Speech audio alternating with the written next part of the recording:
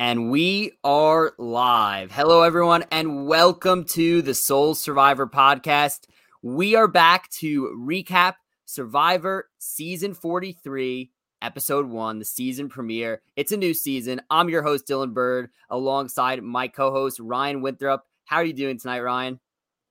Dylan, just like the tattoo on Cody's ass, I am living. The premiere is here. We had a great premiere. I can't wait to talk about it with you tonight. Yeah, this was a lot of fun. I'm excited to dive into it. It's obviously great to have Survivor back. If you are a new listener, welcome in. And if you're a new listener, obviously, you're first discovering us right now. If you're watching live, be sure to drop any questions or comments you have in the live chat, and we will get to it at the end of the episode or while it's going, depending on what it is.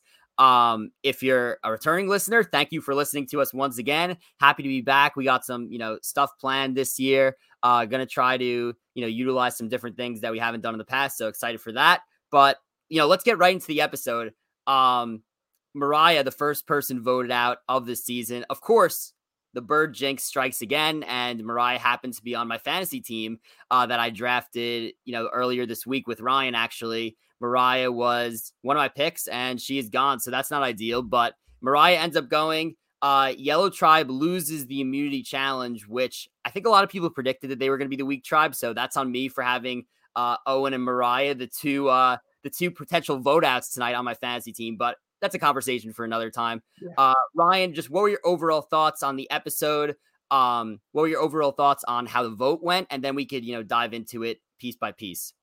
Yeah, overall, I really liked the premiere. I think a lot of people either loved it or really liked it. I haven't seen a lot of negative discourse. People seem to like it. I think the reason why people have enjoyed it was we were talking before the podcast and it felt more classic in some ways. Jeff wasn't talking to the camera. We got to know the cast really well. And it felt like a bit of old and new mixed together with the new backstory and the photos. And we got to learn the cast very well. I mean, I could probably tell you, even though we prepared for this draft, we prepared for the podcast, like we know the players' names, but I feel like even if you're a casual viewer, you may have picked up most of the names the first night because we learned a lot about these people. And so it had some of that new element to it, but it felt more classic in terms of, just maybe the editing tricks or some of the challenges or whatnot. I felt it was a good premiere overall. And then really quickly in terms of the vote out, I think Mariah seemed like a very nice, fun person. So sad to see her go first. We'll get more into the vote as we get into the tribal council and the tribe strategy, but it did seem in the end like maybe this was a more clear-cut vote than they were pointing out, but we also can go over who it was a good decision for and who it wasn't. Yeah, we could get into that. And, before we get into that, quick first, I'll give my thoughts on the premiere. I really liked it. I think out of the 41, 42, 43 premieres, I think this one was my favorite. For a lot of reasons. I think this cast has tremendous potential. And yeah, I feel like we do say this every season, but like I actually think that, we got better vibes from this cast than I have in a long time. Obviously, we have to see how the season plays out, how things, go. But it was really like I was sitting next to my mom. It always takes her a while to like the cast. And she looked at me, she's like, I think I like a lot of the characters so far. And I was like, enjoyed it already? Yeah. And I was like, I think, maybe it's not me. Maybe I'm not just like excited to have Survivor back only. Like this could be a very good cast. There are a lot of people that I already like and I'm rooting for after the first episode. And then to go along with the thing that you said, Ryan, I think that this felt like a classic premiere. The last two premieres that we saw in 41 and 42, it felt a little bit like they were trying to do too much. Like it was like very new. Other than them, showing background stories, I think it felt like pretty classic in terms of, it was not advantage heavy. There was one thing with advantages, which, we're used to having at least one advantage in the premiere anyway, even in older seasons. So, that is what it is. It seems like they spent a lot less time in that segment as well. We didn't spend like 30 minutes going over advantages. It was kind of like, we went there, we went back. It was revealed who had what, and that was it. So I enjoyed that. We got really a lot of time to know a lot of different players. So I enjoyed this premiere a lot.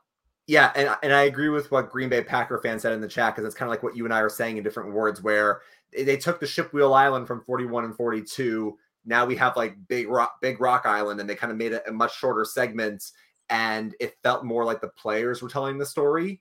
and it was less about the advantages. And that was it too. As you were talking, I realized the reason why I felt more classic, other than the backstories and photos, was that there was no Jeff talking to the camera, but there was also no advantages in terms of the beware advantage, because that was in the last two premieres, and no secret silly phrases. And I feel like right away you get to the challenge and Jeff says, all right, here's the challenge. It wasn't like, how's everyone feeling? And then we hear about broccoli, we hear about bunny rabbits. Like, it was just more, here it is. And I feel like that's what made it more classic for us. Yeah, and we heard from like 10 different people in the opening scene, which I think they released it a little bit early, so I had watched it like yesterday. But even more, like, it was great to hear from everybody. I kind of got a good vibe from everybody, so that was great. In terms of the vote, my opinion, and we could talk quickly about, was it the right move for Yellow? Was it not the right move for Yellow? And then we'll move on to the episode chronologically. I thought that this was the right move for the Yellow Tribe. In my opinion, the last season you saw 41, and then they saw the first half of 42. So you know that if this is going to be anywhere near similar to the last two seasons, there might not be a tribe swap. You have to worry about getting to, winning the next immunity, getting through the next few days, getting through the next few days after that. So I think the right move is, and we've seen, Survivor go away from this. It almost feels like it's not too often in Survivor where there's a quote unquote easy vote anymore. Sometimes it is best to go back to the basics and just say, we need to keep our tribe strong. We need to keep the players who are going to do the best at challenges in the game right now, because we need to make sure that we could survive the next immunity challenge. Otherwise, I mean, we're all going to get picked off one by one anyway. So I think that personally it was the right move. Like, you were texting me, you were like, yes, theoretically, Owen could have maybe been blindsided tonight if they pushed hard enough, but I'm not really sure if that was a possibility or if they just needed a decoy boot. Yeah, and again, I think that's a good point where Jeff always says in his interviews, like, you might be able to rely on what you saw in the past, but keep on your toes, because we can always throw new things at you. Having said that, these two groups, like you mentioned, saw all of 41 and half of 42. So they know right away the first two boots of 41 were Abraham and Sarah. And I guess in both of those cases, Abraham being, an older guy, and Sarah maybe not performing as well, those two tribes wanted to keep their tribe strong. In 42, other than Jackson getting medevaced, the blue tribe Ika votes out Zach, because they're not going to get rid of Drea or Roxroy or whatnot. So there's a definite theme of keeping the tribe strong, especially in a 6-person small tribe where you think there might not be a swap because you haven't seen one in a couple of seasons. So it makes sense. And yeah, I think Sammy is somebody who is coming out to be a big player so far in the first episode. And I think if he pushed hard enough, he could have gotten Owen to go, because he had the confessional about Owen being a threat. But in the end, he probably wants to keep the guys together. I think Survivor is all about options. I mean, you saw a couple of players tonight that we'll talk about, like Carla and like Jesse, who they find themselves in the middle, and having a lot of options is good in Survivor. And I guess in Sammy's case, or I guess even in Ellie's case, because Ellie seemed like she was making the choice too, by getting rid of Mariah, Sammy can keep his guys there. They can keep the tribe strong. He can swing with the guys. He can maybe swing with the girls. So I guess if you are the person in the driver's seat, what opens up the most avenues for you? So if that's the case, then Mariah would have been the right vote. Yeah, and let's talk about Sammy a little bit, who completely blew my expectations away, I would say. If you watched his videos pregame, if you read his article about him, he seemed like your classic 19-year-old on Survivor. And what I mean by that is somebody who is, there, thinks they could, be a 19-year-old and compete and do well. And then, at the end of the day, they're just 19 years old. They have either trouble connecting with other players. They have not enough life experience where they have trouble connecting with other players, or they're just like too naive for a game like this. Sammy also describes himself in these articles as indecisive, somebody who couldn't make decisions. And I was saying to myself, all right, he's acting a little cocky at the same time saying he's indecisive. This is not going to work well. Next thing you know, he is solving the Savvy puzzle right away. And I think the big thing that you said that Sammy addressed your concerns. And I think the big thing with that is that he's sitting there and saying, well, I don't really want to solve the puzzle for everyone and show that I'm not good at puzzles right away. And all of a sudden I'm saying, okay, he's a little bit more self-aware than I thought he was going to be this early, which is good. He ends up solving the puzzle anyway. But nobody really, seems to want him gone. I mean, everyone seems to be going to him for ideas, and, he played everything off pretty well in terms of telling them he was 22 and not 19. We'll see how that works for him. I assume that it won't be an issue because he doesn't look that young, in my opinion. So, yeah, I was really impressed with Sammy in episode 1. Yeah, no, I was too. And I think the concerns that we talked about were we recently saw, two 19-year-olds on Survivor, Xander and Swati. And we basically got two different sides of it, where one made it to the end in Xander and he got no respect from the jury at all. They thought he was, not self-aware, and they didn't want to vote for a 19-year-old. And Sammy addresses that. Sammy says, people may not want to give me a 19-year-old a lot of respect, so I'm going to say I'm 22. And then in Swati's case, she gets voted out early because, she was playing a bit too hard in some ways or a bit too sloppy. I think you can't play too hard. You just should not play sloppy. But, people were like, oh, she's 19 and she's, young and she's kind of playing sloppily, so let's get rid of her. And I feel like Sammy, by having that confessional, really said to us, like, look, I am aware of the perceptions about me and I'm going to try to address them and try to present myself in a way where I'm adding value to the tribe. And again, when it comes to the perceptions, like you said, he gave us both sides of it. He says, look, I will do these sweats, which is obviously putting yourself at a disadvantage by being isolated from the tribe to do the digging. But he's like, but look, kind of like Fabio, where Fabio downplayed his, intelligence or social game. It's like, Sammy could be like, well, yeah, I'm putting myself in a spot to do the digging, but that's just how they see me. They see me as a guy who's just going to dig and help out in challenges. I'll be there. I'm not going to be a threat. And I don't want to help them with the bones and the numbers savvy challenge, but I know it's more important for us to. So he's clearly thinking through these decisions and making the best decision there. So I was happy to see Sammy also as a player just share his thought process with some of this. Yeah, I think I heard him potentially compared on, I forget what I was listening to, but I heard some people potentially compare him to like a Michael Yerger from season 36. That seems like a more accurate potential comparison than what I expected. But yeah, shout out to Sammy. But let's go through, some of the other tribes. Let's go through chronologically what happened in this episode. I'm excited to get into this. Just wanted to remind everyone that if you don't already, press the like button. Really helps us out. Be sure to subscribe to this channel if you haven't already. Also follow us on Twitter, Instagram, TikTok at Soul Survivor Pod. We'll be posting a lot on TikTok probably this season and probably a lot on YouTube Shorts. So we'll cut up some clips from here, throw them on there if you can't watch this entire thing. Any questions you have, feel free to DM us, tweet us, message us, whatever you want to do, write in the chat, comment on the video, and we'll be here. So let's get into it. So obviously we spoke about a little bit about the whole first few minutes, how they introduced a bunch of players. We had this opening reward challenge, which was, I thought it was like a pretty telling challenge to which tribes would be pretty physical, because you had to, go and get these crates and carry them out of the jungle and bring them back to the beach. Then you had to drag out, swim all the way out, drag more crates back to the beach. And it was like, all right, this is not an easy challenge. And then you had to, the final thing, you had to hook with bamboo, like a ring, and then toss it off. There was a lot of components here. I saw the challenge and I said to myself, I'm going to be able to tell which tribes are going to be dominant and which tribes are going to struggle based on this one challenge.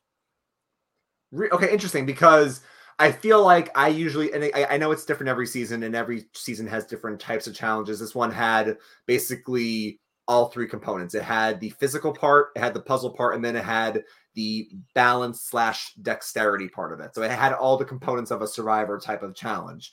And I feel like sometimes you see a tribe like lose, like, for example, like let's think about heroes versus villains. The villains lose the first challenge to the heroes because the heroes have James and Colby, but the villains kick their ass the rest of the season. So I feel like I need to see both the reward and the immunity, see one whole episode's performance worth. But I see your point, though, where it's like if you see how a tribe performs in different parts of a challenge, you can see their how they may do in the season. And I gotta say, Dylan, we'll talk about this as this episode goes on, but the challenge hacking we saw, I mean, Peridium must have been having a field day with this, the amount of challenge hacks we saw tonight. Yeah, I mean, in terms of challenge hacks, let's just go over that quickly. Challenge hacks in this episode, we had in the opening reward challenge to the season, something that it was something that like seemed so simple, but on the surface, but I was just blown away by it. Cody basically says, all right, in order to hook this ring, you got to basically take the flint and put it inside the hole of the top of the bamboo. Ring easily comes off. Red tribe wins the challenge. I mean, that was extremely impressive right off the bat. Then if we go and fast forward to the immunity challenge, the Red Tribe also, right? I believe it was the Red Tribe in that. Yes, it was Jesse and Noel in that challenge doing the puzzle. They, instead of doing side by side on the table maze, one was in front of the other because they had to bounce the ball up the middle. So they distributed their weight all up the middle, and therefore they're able to control the table better. I don't think I've ever seen that before. And I was like, whoa, every time like something like that happened, I was like, whoa, multiple challenge hacks, some really smart players already. Yeah, so those two were great. And then the one other challenge hack we saw as well. I mean, I wouldn't say Sammy hacked the bones challenge, but he obviously figured out the right way to solve it. But Ryan kind of hacked the digging challenge in a way where they gave them 4 hours. They did it in 30 minutes, him and Gio, because he figured out, I'm going to do an X because that gives us the most surface area in a way to find this like bag or whatever the supplies were in. And they did it in probably more time than the producers thought. So I love seeing these types of challenge hacks, and we can get more into it as well as we get to the immunity challenge later. But I'm just curious, Dylan, while we're talking about it, what maze would you have chosen? Because we saw this challenge in Triple H, and they also got to pick their mazes based on when they got there. I'm just curious to know what you would have picked essentially. The maze in the immunity challenge. Yeah. I said that the Blue Tribe made the right decision. Because in that, it's like, I feel like once you have the path of the maze, you just fly through it. The others, it was like, all right, the straight line one, it took them a while to actually figure out the best way to do it. And, if you literally make one movement, it's going to fall off. The other one, you're basically, which the Yellow Tribe had, and it was picked last, you're basically skating on the edge the entire time to get out. So I was like, that one definitely no.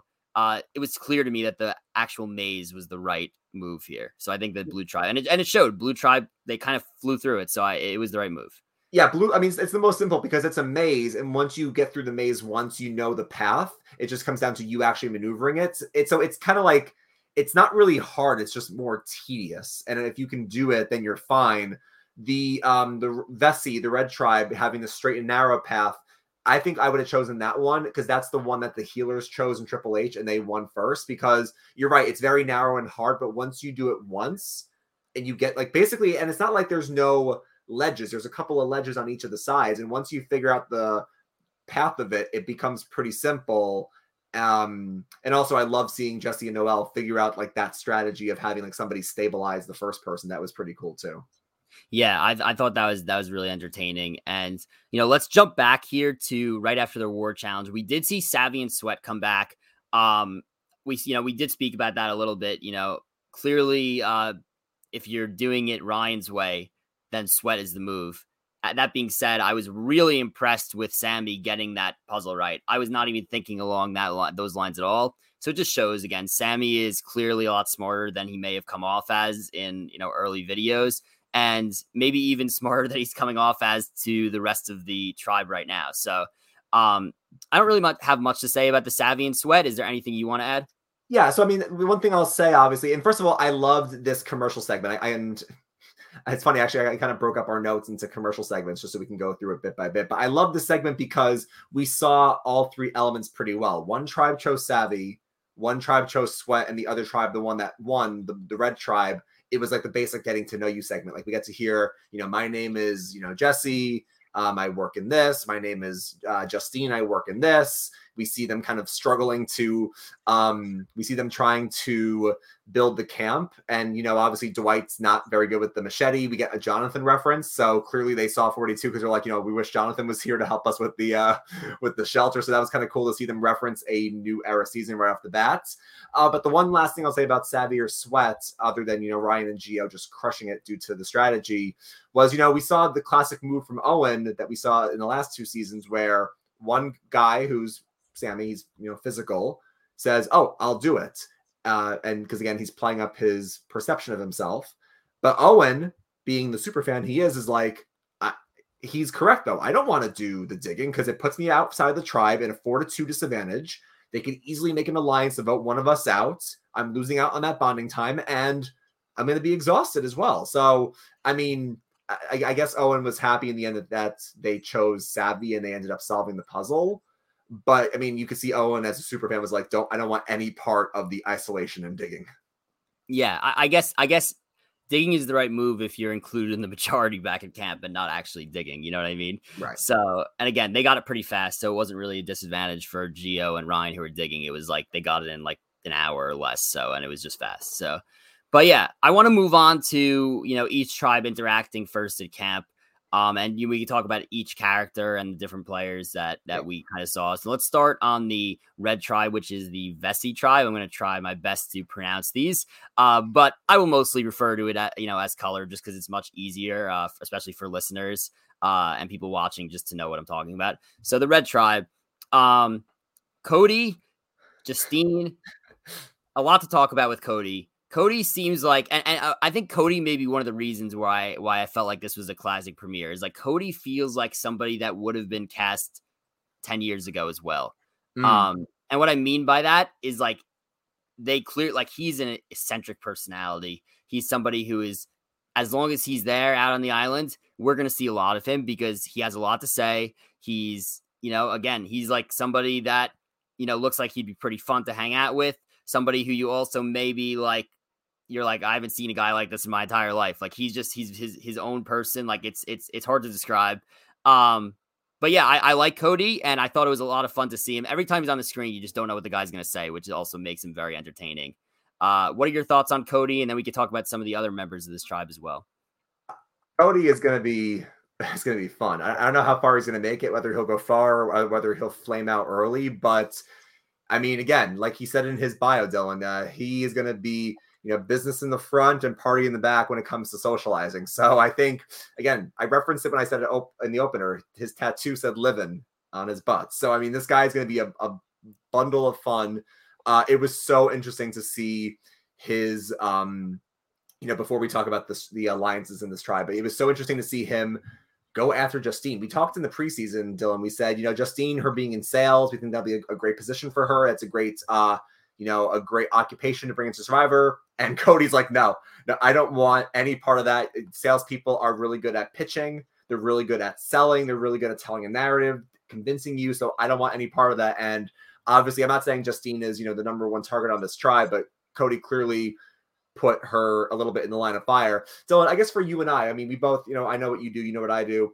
Do you feel like, I mean, I'm sure we would both be honest about what we do on the island. Do you think that would have any impact on us? Or you feel like with the jobs that you do, you with your sports and media and me with human resources, you don't think like we would be any threats whatsoever, right? No, like I wouldn't even, I would just tell people, I'd be like, yeah, I work in social media and sports. I don't think anyone would think anything of it. And you could be like, I work in human resources. And I don't think maybe people would be like, oh, he works in HR. Maybe he's good at dealing with different groups of people, talking to different people, but I don't think anyone would really say anything major. I mean, it's both, nothing too crazy.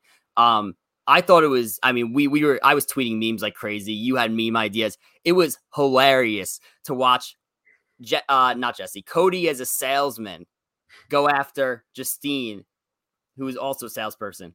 I mean, and nobody knows Cody is a salesperson. Yeah. And he's just like, oh, salespeople, not easy to deal with in this game. I'm afraid of salespeople. Meanwhile, he's a salesperson himself, which is absolutely hilarious. I do worry for Cody that he's like, throwing out names like that right away. Yeah. Like it kind of seems pretty early. I don't know if, we just saw that because it was a pretty funny moment, or I don't know if we saw that because it's legit happening. And that could kind of segue us into the alliances or the way that things are kind of breaking on this tribe. It seems like NECA and Cody are on one side. Noelle and Justine are on one side. And then you have Jesse, who is kind of in the middle. And then there's one other member in the tribe that I'm leaving out. Who is that? Dwight. Okay. And we'll get to Dwight in a second. It's pretty clear why Dwight's on the outside, if you had to ask me. But it seems like Jesse's in the middle. Cody's trying to throw out a target in Justine. But Dwight may be the guy on the outside, and we'll talk about why that is once we get to the new island that he went to. But yeah, we could, kind of get into this right now. I really like Noelle. I think she's going to be incredibly entertaining to watch. Obviously, a crazy story. Lost her leg in an accident at the age of 19. But on one leg, played Division I lacrosse still. Set a USA record in the Paralympics in running. So clearly, she's very athletic. And something that I think is interesting with Noelle is that normally when you have one leg or a disability on Survivor. We've seen people play with, one leg before.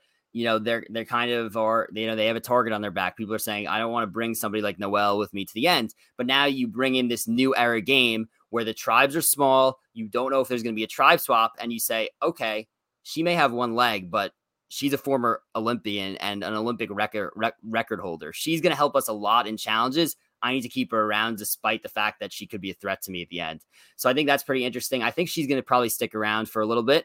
So I think that'll be interesting to watch. And then Jesse with just an unbelievable story, having come from being in a gang to going to a juvenile hall, and then eventually getting his PhD, going to Berkeley and then Duke, and having PhD in political science. That's a crazy story to me, almost as crazy as like anyone we've even seen on Survivor. So we have a very, very unique group of people. I'm even leaving out Nneka is, she came here from, I believe she said Nigeria.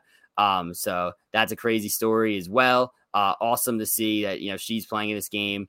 Really cool. And then you have, Dwight, who, if you read his bio, has interviewed a zillion different really, really, famous people at his young age already of 21 years old. So yeah, a lot of different personalities, a lot of different crazy stories and different types of backgrounds on this tribe. So I think it'll make for one of the most interesting tribes on the season.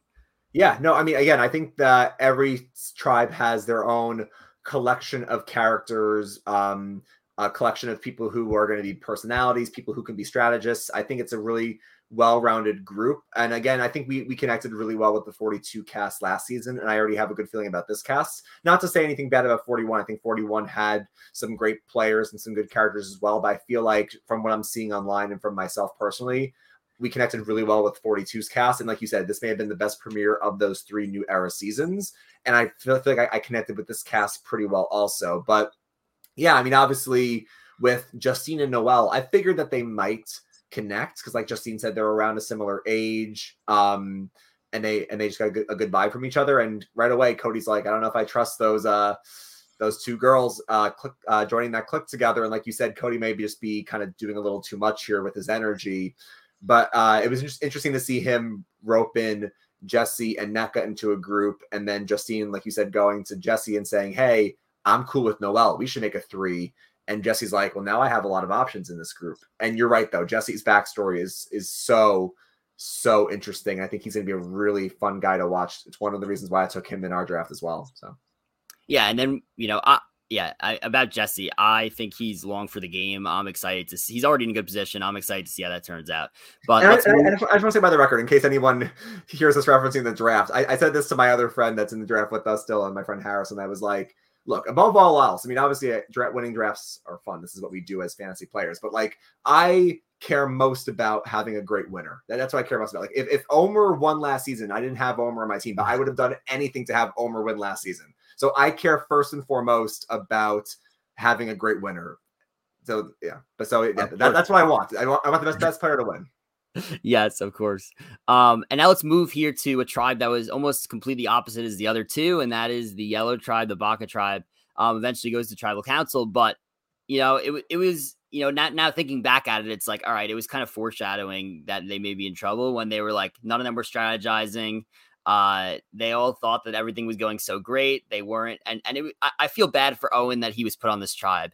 If you read, if you had read anything, if you had been looking at social media, people were very high on Owen going into the season. People are very high on Owen right now. I took him first overall in our fantasy draft. If you read his bio, if you read his answers, just a very well-rounded person.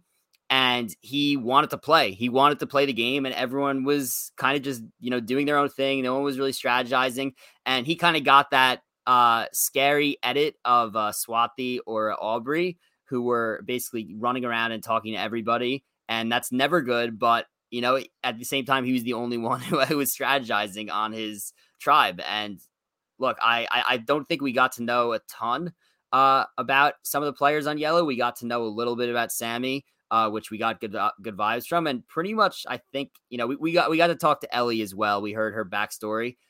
Those 2 we got to know well. The rest, it's like, I don't really know that well anybody yet. So it should be interesting to see how the direction that this tribe goes. Oh, and yeah, Gabler we got to know a little bit more, but we'll get to that. I want to save that for when he goes to the island. Yeah. Yeah, well, now that we lost Mariah, I feel like we know Gabler kind of well for a premiere.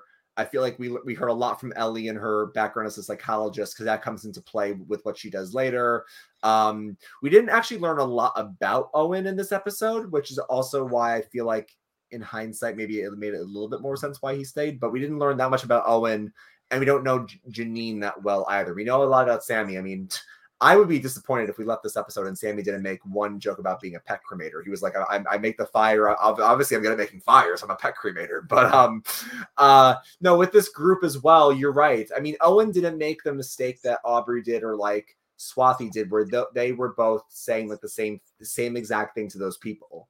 And Owen wasn't like saying like the same phrase, like let's have a dialogue, or he wasn't saying like, final two, me and you. Like he wasn't like making those hardcore things where people could compare notes. All he was saying was, like he said, it's the classic non-committal, I'll let you know if I hear your name. I'll let you know if I hear your name. And people weren't strategizing. So if Owen had gone home tonight, Dylan, I don't think he would have done that much wrong. Now, obviously he's still there, but it wasn't like I could say, oh, that's where he made a big mistake and that's why he went home. It was almost just like, we don't want to lose any of the strong guys in Sammy and Gabler has his idol.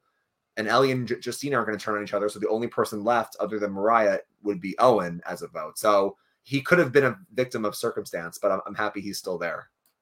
Yeah, I do agree with that. And let's move on to the Coco tribe, the Blue Tribe, where we had a girls' alliance of Lindsay, Carla, and Cassidy. That I thought, was interesting. We kind of got to know Carla pretty well in this episode. I feel like we heard a lot from her. Lindsay and Cassidy, not as much, but we got like at least one or two individual confessionals for each of them. Cassidy, I thought was interesting. She seems to have landed in a very good spot in terms of like what tribe she was put on, where she said that her move in this game was she kind of wanted to fly under the radar and be a fox. I feel like on this tribe, she's going to have no problem doing that. And then Lindsay, who is like the mom of this season, even though she's only like 42 years old. She's the mom of the season, pediatric nurse. Again, I had high hopes for her on this season, and I get a pretty good vibe from her also. She seems to be bonding really well with not only the girls, but also James. And let's get to James. I'm a huge fan of James. Big personality. Seems like he's really smart. Pants fell down in the immunity. Can we get the man a belt, please? Yeah, I was like, I was watching that. I'm like, this guy's pants is actually down on the first episode. But love James, big personality. And then we also had Gio, who we got to hear from. He bonded well with Carla as they spoke about their struggles and similarities of both being in the LGBT community, both being in the Latino community, and they bonded over that. I feel like we have a really good group on Coco, and I could see this, you kind of see that they have good like tribe chemistry as well. I could see them being the quote unquote dominant tribe of this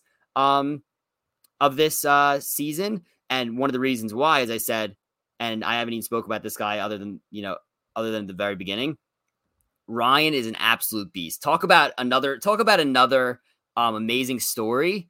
This guy was not supposed to be able to walk, and he is dominating these challenges. And by the way, let me say one more thing before we move on here. Shout out to Survivor for looking at the season. No offense to the season 42 cast, but shout out to Survivor for looking at the season 42 cast and saying we had like 2 challenge beasts and nobody else. And now all of a sudden we see an influx of athletes on this season. I don't know if that was done on purpose. I don't know if it just so happened to be that. Oh, yeah.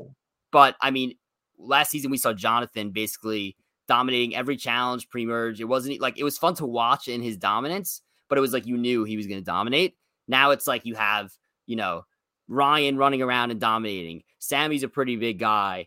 James is a pretty big guy. Noelle is a former Olympian, only has one leg. That's extremely incredible to watch. It's like there's a lot of people who are really athletic on this season, and it starts with Ryan. Oh yeah, no, it's I agree completely, and I actually didn't even consider that until you mentioned it. But it seems a lot more well balanced. I mean, if you look at each tribe, you have like you just said, you have Cody and Noelle and Justine. And Jesse's like no slouch either. You have James, you have James and Ryan, and on that tribe. Then you have Sammy, and Gabe. Like you have a lot of equally balanced people, unlike Jonathan, who can pull a whole boat himself, and everyone else has to spend their whole energy carrying a boat. So it was more even. The Blue Tribe is very interesting to me, Dylan, because they were our dominant tribe tonight, essentially. But it had a lot of moving parts because, like you said, the girls made an alliance. So Carla, Lindsay, and Cassidy made an alliance. But Lindsay says, okay, well, you don't have a majority in 6 with 3, doing like Brad Culpepper math. I want to make a 4th, so I'm going to pull in James. Now, this wasn't mentioned in the strategy, but did you notice, Dylan, that in both challenges, the 2 people that paired up for the puzzle and for the table maze was Ryan and Lindsay. Now, that could just be because they were skilled in those areas of the challenge, of course. But you also could wonder to yourself, they paired up twice. They must have good chemistry. I'm wondering if Ryan and Lindsay is maybe another pair the camera may show us next week. And then you have, like you said, Carla was kind of in the middle. She and Gio bonded. They're both in the LGBT community. They wanted to pull in Ryan. Now Carla's in that Jesse spot in the middle. So the Blue Tribe, to me, even though they're the dominant tribe and they may not go to tribal a lot, I'm going to knock on wood, but they have a lot of moving parts in that tribe, I feel like. Yeah, it should be interesting to watch if they go to tribal council. For right now, I'd say Lindsay seems to be in the best spot, kind of leading the charge with everything. Obviously, that could change if people figure out that she's talking to everybody. But I feel like Lindsay, like I said in preseason, she's somebody that people are going to trust just naturally, given the fact that she's a mom. She's probably not going to lie too much. She's, going to be like she's a nurse. She's going to be somebody who it's comforting to talk to. And I think that a lot of people are going to trust her. So I like her spot for sure. I like Lindsay a lot too. I agree with you. I was concerned, and I hate to say it, the classic stereotype that sometimes if a tribe loses, they may look towards the oldest women, which is extremely unfortunate, and I hate it. But I told you, she gave me big Chrissy Hofbeck vibes, and I really like Lindsay as well. Yeah, I do agree. And now let's talk about the island that doesn't have a name yet, that we're going to have to come up with a name. I actually had a tweet during this episode. I was like, what are we calling this island? And I'm going to actually read out some of the tweets that we got. It was pretty funny. Again, if you don't follow us on Twitter already, follow us at Soul Striver Pod. And, we're tweeting all episode. Somebody actually just answered it and said Advantage Bag Island. Another person said Rock Risk Reward Island or R Cubed Island. Apparently Peridium called it Risky Rock. I like that. Big Rock Beach. And somebody else said Fiji. So we have we've a plethora of answers. If you have a name for the island, be sure to drop it in the comments of the video. But anyway, what are your thoughts? What are you naming it, Ryan? Out of the ones that our viewers submitted, I like the Triple R. I like Risk Rock. Whatever it was, Risk Rock Reward, whatever it was. That was pretty cool. I saw Mike Bloom make a joke about like rocks and sacks, which is pretty funny. It's very on brand for Mike Bloom. And then I thought of one myself just now. I mean, we could name it after Roxroy and just call it like Rocks, like Rocks Island. But no, I mean, I'm sure there's going to be a lot of funny names that people come up with for this. Yeah. So anyway, very different from last season, in a way where they had to march up the entire hill. This time they had to cross kind of deep water, with, weird rocky bottom. They made it sound like had to walk all the way across the water to the rock. And once they got to the rock, they had and here's what I think was so interesting. And this is what Survivor does well, in the past. They made a small tweak to something that kind of worked last season, and it made it a little bit more interesting. Instead of everybody going separate paths, they all make the decision together. Yes. Right? So it's like, all right, you hear that you're going to have to make a decision. You go off in separate paths. You have to use that information. This is talking 41 and 42.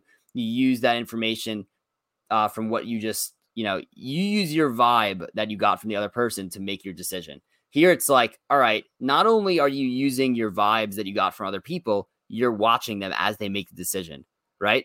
So it's like, I think Gabler describes it as poker. It's like you are literally looking at other people while they make a decision that will have your fate. I think this is an interesting twist kind of to what was a somewhat successful, new advantage type thing. And I have to say, I really like it. Now we could get into what each player did, what you would do, what you think was the right move, the wrong move. So let's get into it, Ryan. What are your thoughts? So yeah, I mean, again, I agree, and I feel like with these episodes, obviously you and I go live right afterwards, so we're kind of just going on the fly. And there's obviously times where we think about it more after the podcast. We let it like simmer, or Stephen Fishback would say, we let it marinate a little bit, and then we may have a different opinion. And I'm curious to know what other people think about this twist, or how this is a variation of Shipwheel Island. I agree with you. I like it where it's a decision that they're not making the decision together, but they're making it in front of one another, which I think is pretty nice. It's not just go your separate way and then make the decision, because right away, whether you and the others risked it. Whereas like when you get back to camp in 41 and 42, you had to give them a story. After you gave them your story, then you went off on your own, and then you found out separately if you had got your vote or you lost your vote or you got the advantage. Where in this case, right away, Carla knows I'm not risking it, but I know Gabler and Dwight risked it. Gabler and Dwight are going to find out when they get back to camp if they've gotten it or not. So I do like how it's changed a bit. And I'm really curious to see how more people do this in the future. In terms of the decision, you want to say something?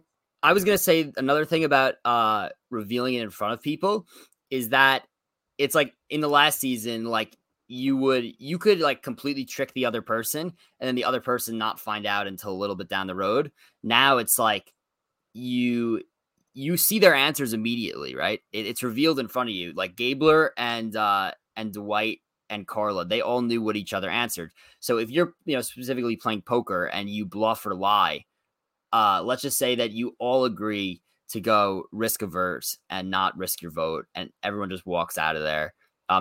Everyone got along. You say you don't want to. You say, I don't want to screw everyone over. Let's all keep our vote. We know that we're risking our vote, and then all of a sudden, somebody decides that they're actually just going to straight up lie to the other two and just take the advantage for themselves. Well, everybody knows now that you just got screwed over. Two other players are immediately going to tell everybody else, go against you. So it adds a new like layer of strategy. You like really have to like be careful with what you do. And in my opinion, you can't, you kind of got to be straight up. You can't really lie to the other people right then and there. They know you're lying. They know that you're going to have an advantage, and then they could tell their entire tribe. So it is an interesting spot. Yeah, and Gabler did take an honest approach. He either said it up front, or he kind of strongly hinted at like, I think I'm gonna risk it, or I think you gotta come out here and play hard, kind of strongly suggesting he was gonna risk it. And I think he was obviously, as we'll see later after the immunity challenge, he's a kind of a bit aggressive in terms of some of his approaches. He kind of gets really energetic about some of his ideas. But in terms of what I would do, Dylan, and I don't know if there's a right or wrong answer here, because I think it depends on each season and each cast. I feel like for the very first one, I feel like it's much better to keep your vote. Now, if they do this 2 or 3 more times before the merge, let's just say they do it every other episode. So episodes 1, 3, and 5, for example. I don't think they're going to do it every single week, but maybe they'll do it 1, 2, 3, and 4. I don't know. Mariah, I haven't looked at Wikipedia yet. She was either voted out on day 2 or day 3, right? Like she obviously not the first day, but day 2 or 3. I don't know how many connections you've built in those 2 or 3 days. And I feel like you don't want to put yourself in a spot where you don't know these people. This is before the immunity challenge. What if Mariah was in the Janine spot and she messed up the challenge a lot, and they said that's an even easier reason to get rid of her, and she no longer has her vote now? So I feel like when it comes to Carla and Gabler and White, I feel like when it's the first part of this, only 2 or 3 days in, I feel like it's safer just to keep your vote. Maybe like if it's day like 11 now, maybe you have more of a foothold in the game. Like if you're Sammy and by day 9 you're running the show, why not risk your vote? Like you can afford to do it. But I feel like on day 2 it's too risky. What do you think? I am in complete agreement with you. I was sitting there and I watched this all go down, and I was like, Carla made the right decision. You cannot risk your vote this early in the game, not having even gone to tribal council once yet. You don't know where your alliances really stand truly. You could, bank on whatever alliances you made in the first day. You don't really know if those are legit until you go to tribal council. In my opinion, with the small tribes of 6, And you have to keep your vote, and you just go back and you could tell the honest truth and be like, go through my bag, follow me the whole day. I'm telling you the truth. I kept my vote. The other two risked it. One of them has, a potential advantage. Now, we didn't see Corla go back and actually do that. I assume that's what she did. If they didn't show it, it probably was pretty straightforward. But let's talk about Dwight and Gabler. They both risked it.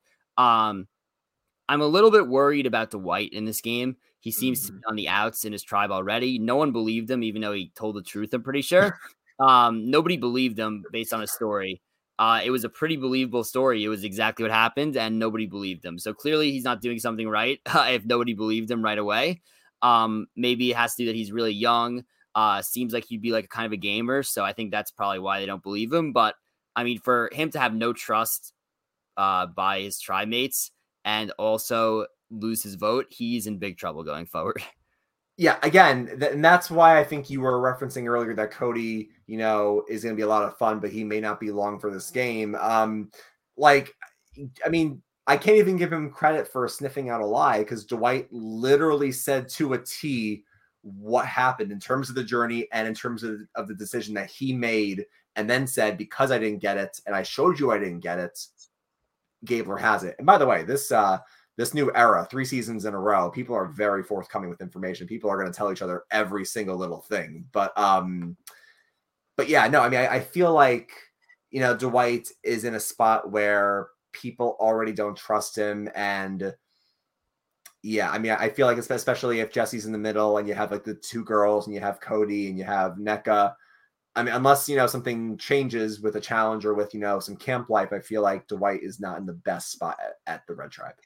Yeah, and we could discuss Gabler a little bit here and, what to do. If you would risk your vote, I don't think in season 43 of Survivor, this is way different than season 41 and 42, because as soon as a boat picks you up in season 43, everyone knows what along the lines of what's happening.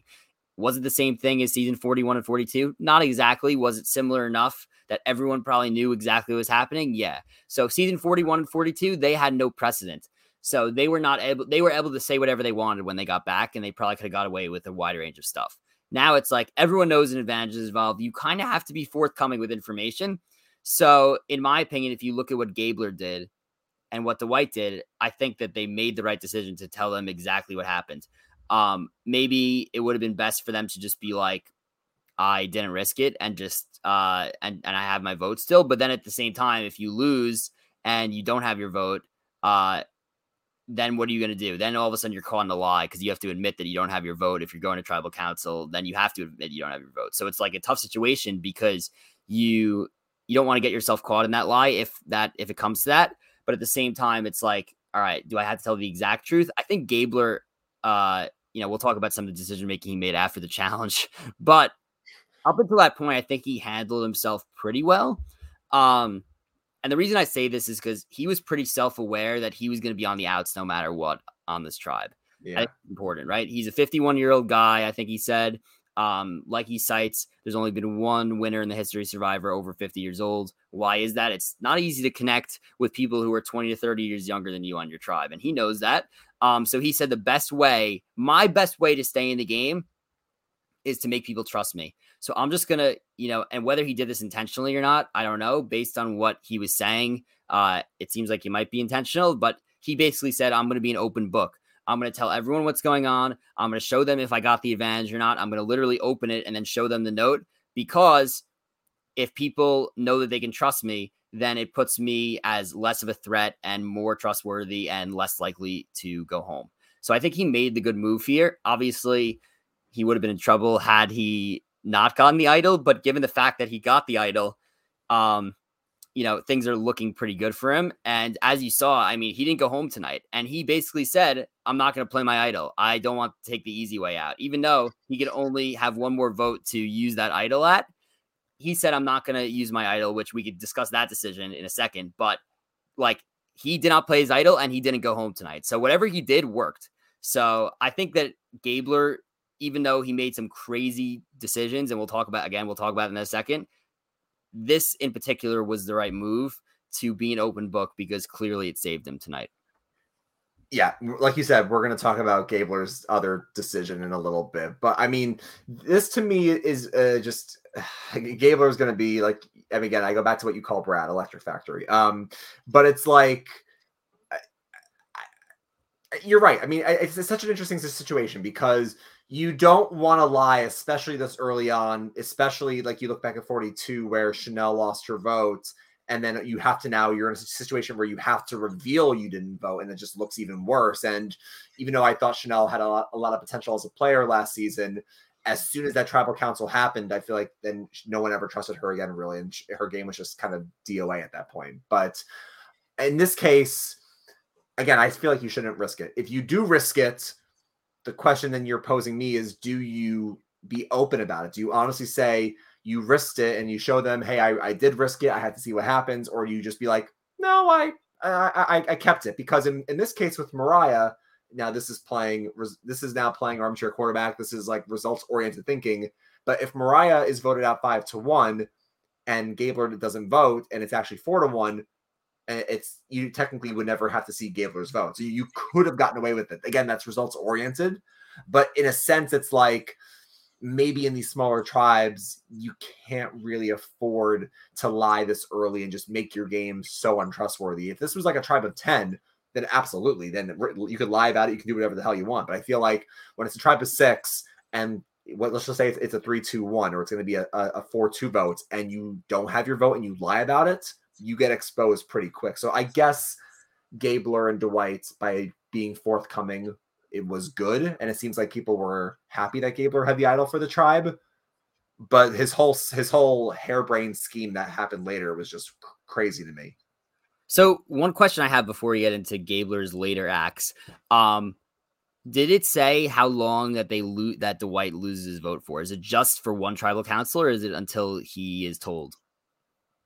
That's a good question. I don't remember.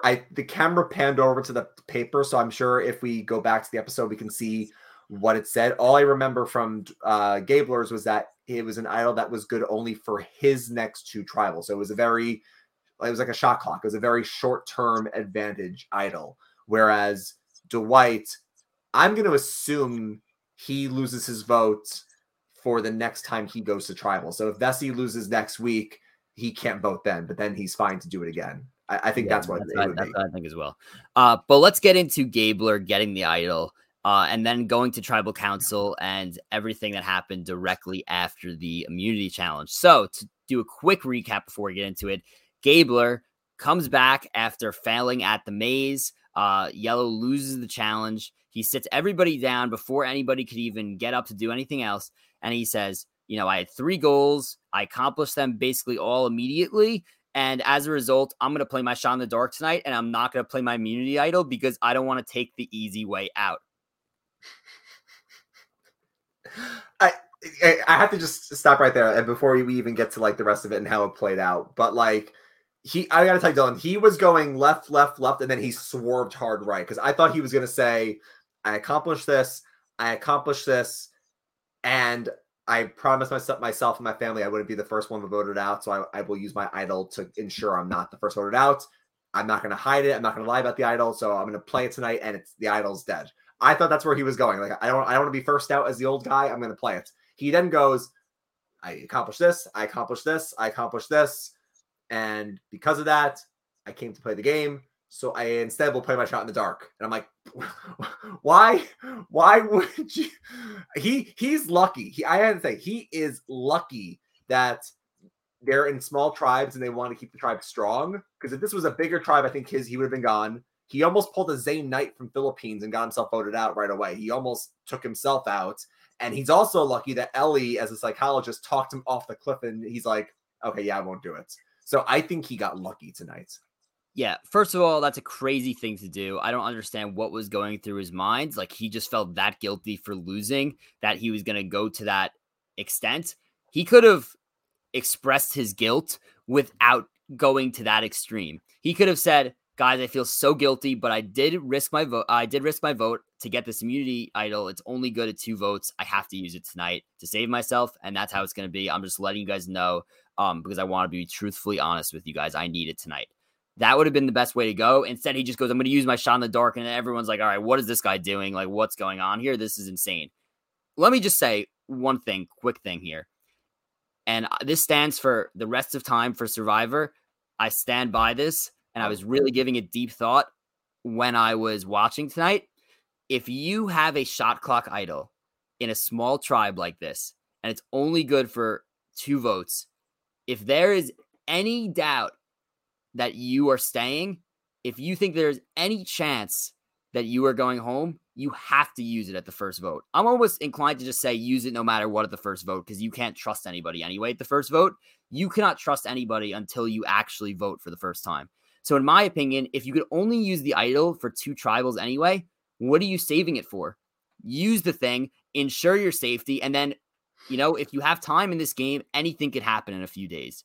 In my opinion, you always have to use that idol first, almost always, unless you're like 1,000,000,000% sure. If somebody else is saying, take me out, and everyone's like, okay, we'll take you out.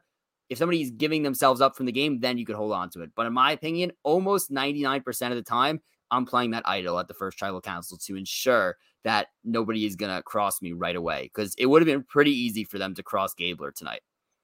I agree. I mean, I think if you have a shot clock idol or an idol that expires within a few votes, I agree. I think you have to use it. And that's not just me saying it because I would be afraid to get voted out with an idol in my pocket, but it's just like, you could, like you said, you can write it off pretty easily. It's the first vote, you guys. We've been here for literally 2 days or 3 days.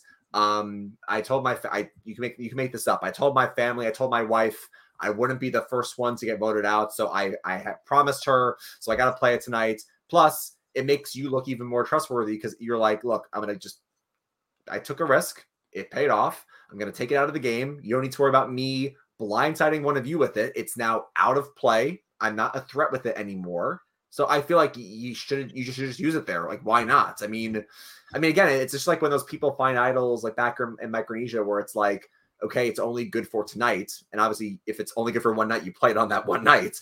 But in this case, if it's only good for 2 votes, Gabler, and your tribe wasn't the strongest, and you might go back to tribal council next week, you're not guaranteed tomorrow. I feel like you should just play it there, lower your threat level by playing it. He would have also got no votes against him. Like, it's one thing if Gabler played it like, you know what? I don't want to go home. I want to play it. And he nullified 3 votes against him. Then it's like you made a move, Gabler, and you sent someone else home. If he played it tonight and he had no votes against him, it's like you just burned an idol. How scary does Gabler look now? So I feel like he should have done that. I don't know why he tried this crazy harebrained thing about, like, I'm going to play the shot in the dark because I want to play risky.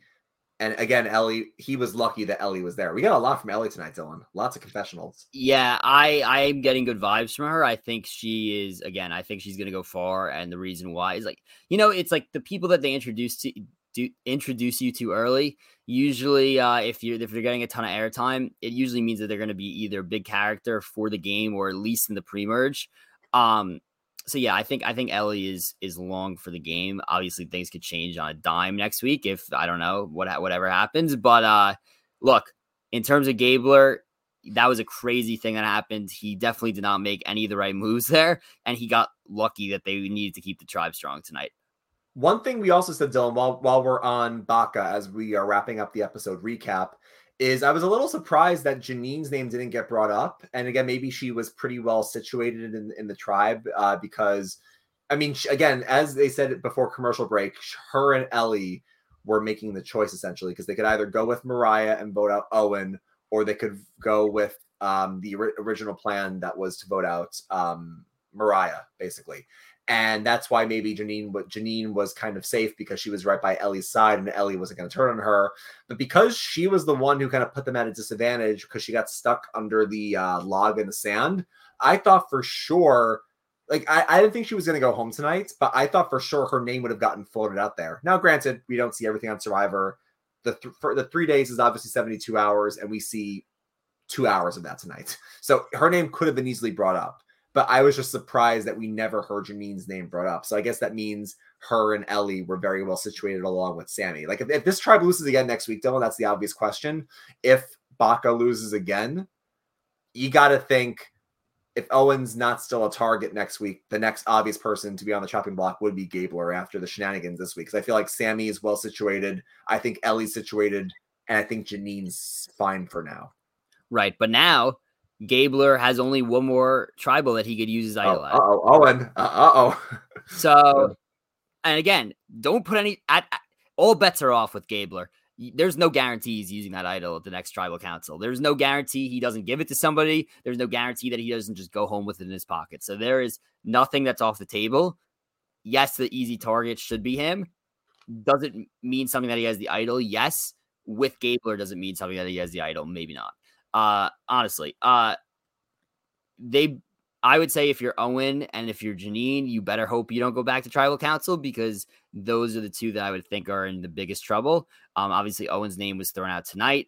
He doesn't really seem to be gelling with anybody on his tribe. And then Janine, I would think that she was a problem. Like they were talking about, keeping the tribe strong. And so you brought up the point. How did Janine escape that? She must be doing something really good socially early on. So I'm excited to see how that goes, because clearly I would say she's in with a few people, if I had to guess. I'm also surprised, and again, maybe I'm diving too much into the challenge philosophy. For the record, I just finished watching the Challenge USA. If anybody watched that, I know Dylan Heff and I both watched it, so maybe I have challenges on the mind right now. But I feel like, did you think they sent Janine to do the digging there because maybe with her being, a bit smaller, that it would have been easier for her to get through? Because I feel like they picked Ryan for Coco because Ryan just beasted through and he dug out it pretty quick. And then for Red, I think it was Cody, right? Was it Cody for Red? Yeah. Was it Cody? Was it Cody? I think it was. Or was it Dwight? It was a guy. It was either Cody or Dwight. I don't remember. Or Jesse. It was one of the three guys. So I'm just curious. The two, Blue and Red, sent two of their bigger guys to do the digging to kind of plow through it, and they sent Janine for Yellow. And I'm wondering if they thought she was going to squeeze through pretty easily. But I mean, that's what set them back. I mean, again, Gabler and Sammy were struggling a lot at the table maze, so they probably would have lost anyway. But I think they had no shot just because they came to the table maze so far behind, I think. Yeah, I do agree. It'll be interesting to see. I think the Yellow tribe's losing at least one or two more times before we get to the merge. So we'll have to see. Like I said before, I would not be surprised if there's a tribe swap at some point. So maybe Owen or Janine or whoever would be on the outs gets bailed out. We'll have to see. At least we know next up, it'll be a few episodes before that happens if we do have that. So curious to see what happens. Anything else you want to add about this episode recap, Ryan, before we move on here? I guess what I would say as well before we get to the questions or we wrap things up is that I'm going to be very curious to see how much, again, we know that this group saw all 41 and they saw half 42. So they saw Erica win. They saw somebody who was kind of forgotten about, somebody who was under the radar, made some good social and strategic moves towards the end of the game win. They didn't see Marianne win, but they saw Marianne as a big character in the first part of the season. So I'm just gonna wonder, as we progress through 43, we already got a Jonathan reference. I'm curious if we hear other references about 41 and 42, and if that impacts their decision making. Now, again, I don't think they would show that decision making. Like they're not going to say we voted out Mariah because she reminded us of Marianne and Marianne was a threat. Like they're not going to show us that. But I wonder, and maybe I'm overthinking this, but I wonder if subconsciously, if some of these players are going to see examples of players they saw in 41 and 42 and make some decisions based on how those people played, perhaps. I don't know. I think the answer is yes. Because that's the only precedent, right? You have to go based off that. There have not been any other 26-day games. There haven't been any other games in this format. So in my opinion, yeah, it's probably happening. Are we going to see people say it? We'll see. We shall see. All right. I think we could wrap things up here. One thing just wanted to mention, if you're still watching, thank you, and be sure to like the video, subscribe to this channel, really helps us out. Follow us on all socials at Soul Survivor Pod on Instagram and Twitter, at Soul Survivor Podcast, TikTok. And yeah, be sure to comment on the video if you have any questions, DM us, do whatever you want to do. but we're happy to be here. We will be here every single Wednesday night. I'm excited for it. Looks like the start of a great season. Dylan, I am really excited for the season. I thought, again, great premiere. I would need to go back and look, but maybe one of the better ones we've seen recently, especially compared to 41 and 42 premiere. But I think this cast has a lot of potential. I'm looking forward to it. Quick programming notes. I believe next week is an hour and a half. So if that's the case, we will be live, I guess, at like 9:45-ish next week. 9:45 Eastern time. So stay tuned to our social media pages to see when we go live, but it'll be a 90-minute episode next week. Yep. Sounds good. Other than that, we have nothing else for you. So as always, grab your torches and head back to camp.